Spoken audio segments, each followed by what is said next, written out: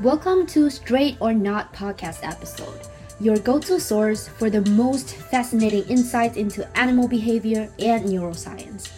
I'm your host, Christine. Today, we're venturing into a world of small-sized furball creatures, the world of rodents.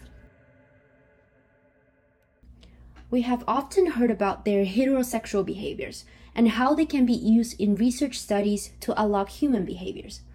But there's another aspect of their lives that's equally intriguing.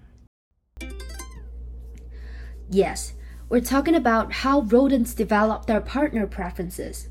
More specifically, could they have the potential to explore romance with their same-sex counterparts? There's a whole universe of rodent romance and behaviors we're about to explore. So buckle up and let's get started on this journey.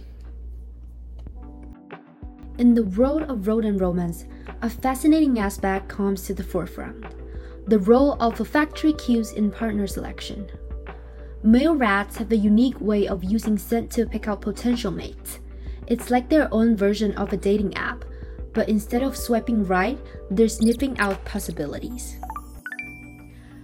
A study that examined the effect of estrus olfactory cues, that's essentially the scent signals given off by female rats, revealed some captivating differences between sexually experienced and naive male rats.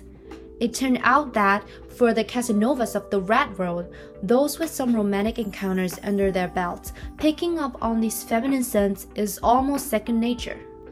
They showed a strong preference for the olfactory cues from females in heat compared to sexually naive males. This is more than just a preference. Exposure to these female scents actually ramped up dopamine levels in their brain reward center, the nucleus accumbens. That's the brain getting a hit of feel-good chemicals. But here's where it gets even more interesting. For male rats who are new to the dating scene, the sexually naive male rats, the female scents don't have the same effect. They don't show a preference for the female odors, nor do they experience the dopamine surge in their nucleus accumbens. Another study dived even deeper into the brain's role in these behaviors. It's not just about the scents and the immediate responses they trigger. There's a lasting impact on the brain itself, particularly in male rats. This research focused on a specific aspect of the brain called C-false induction in the nucleus accumbens shell, a region heavily involved in the brain's reward system. The findings? Well, it turned out that even having only one sexual experience could significantly boost C-false expression in response to the scent of estrus females. What does this mean? Essentially, once a male rat had a sexual experience, his brain's response to female cues changed, and it's a long-term alteration in how his brain processes these signals. This suggested that the act of copulation does more than just fulfill a momentary desire. It rewires the brain in a way that altered the male rat's perception of potential mates. This opens up a whole new perspective on their dating pool. Without a strong attraction to the female scent, these naive males might not have been as inclined to pursue only female partners. Now, let's take a turn into another aspect of rodent relationships. A study explored how male rats might develop same-sex partner preferences through exterior reinforcement. Imagine when male rats shared a space under the subtle influence of quinpyrrole, a D2 agonist, or the famed love hormone, oxytocin. What unfolded was the development of same-sex preferences. This same-sex preference in rats wasn't just a random occurrence. It wasn't dependent on the size of certain brain areas known for their role in sexual behavior. It turned out that the social setting intertwined with these neurochemical influences was the perfect recipe for shaping their romance preferences. In the study, same-sex partner preference occurred many days after the last pharmacological manipulation, and it was inferred when a male displayed more social and sexual behaviors towards the male he previously cohabited with, even if a sexually receptive female rat was concurrently available as a partner choice. Moreover, conditioned males preferred a male over a female as he spent more time together with the male, around 70% of the time, and displayed more visits, body contact, and genital investigations. In addition, they displayed what appeared as female-like solicitations, which is an indication of female sexual perceptivity. As we journey deeper into the world of rodent relationships, you might also have been wondering, what about their female counterparts? The story of romance and attraction in the rodent world was only half told without understanding the sexual behaviors of female rats.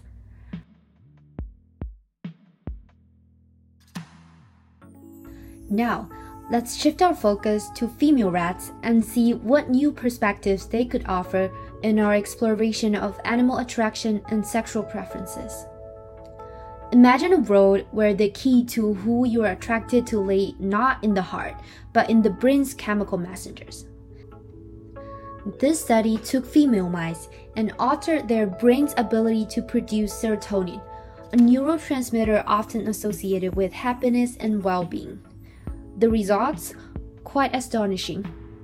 These female mice began displaying a marked preference for female genital odors over males, and even engaged in increased mounting behaviors with other females.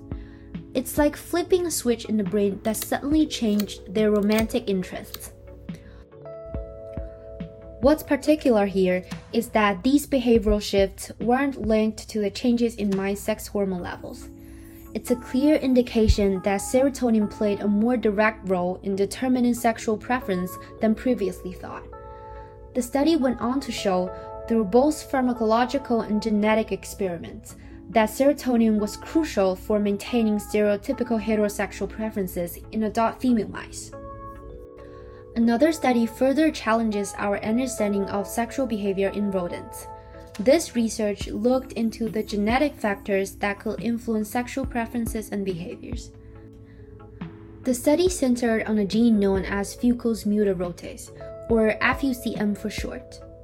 In an intriguing twist, researchers found that female mice lacking this gene exhibited behaviors typically associated with male mice. These behaviors included reduced sexual receptivity, known as lordosis, and even engaging in male-typical behaviors like mounting. What's more, these FUCM knockoff females displayed a preference for female urine, suggesting a shift in their sexual preference.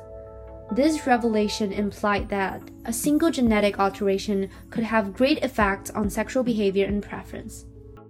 The scientists speculated that these behavioral changes were linked to the neurodevelopmental alterations in the preoptic area of the brain, an area crucial for sexual behavior. This alteration made the brain of these knockoff females resemble that of a typical male rat. They also observed a reduction in fucosylated alpha-fetoprotein, which might have contributed to this behavioral shift. As we wrap up today's episode, it's clear that the journey through the world of rodent romance and relationships is full of surprises. From the alluring power of scent preference, C-false induction, and conditioned same-sex partner preferences in male rats, to alter brain's ability to produce serotonin and the influence of genes like FUCM in female mice. They challenge our perceptions of sexual behavior as a static trait, showing us the fluidity and adaptability in nature. Each of these studies we've explored today adds a unique piece to the puzzle of understanding sexual behavior and preference among rodents. Thank you so much for joining me in today's Straight or Not podcast. And I look forward to bringing you more stories from the world of animal behavior and neuroscience in our future episodes. Until then, keep wondering, exploring, and appreciating the incredible world of animals around us.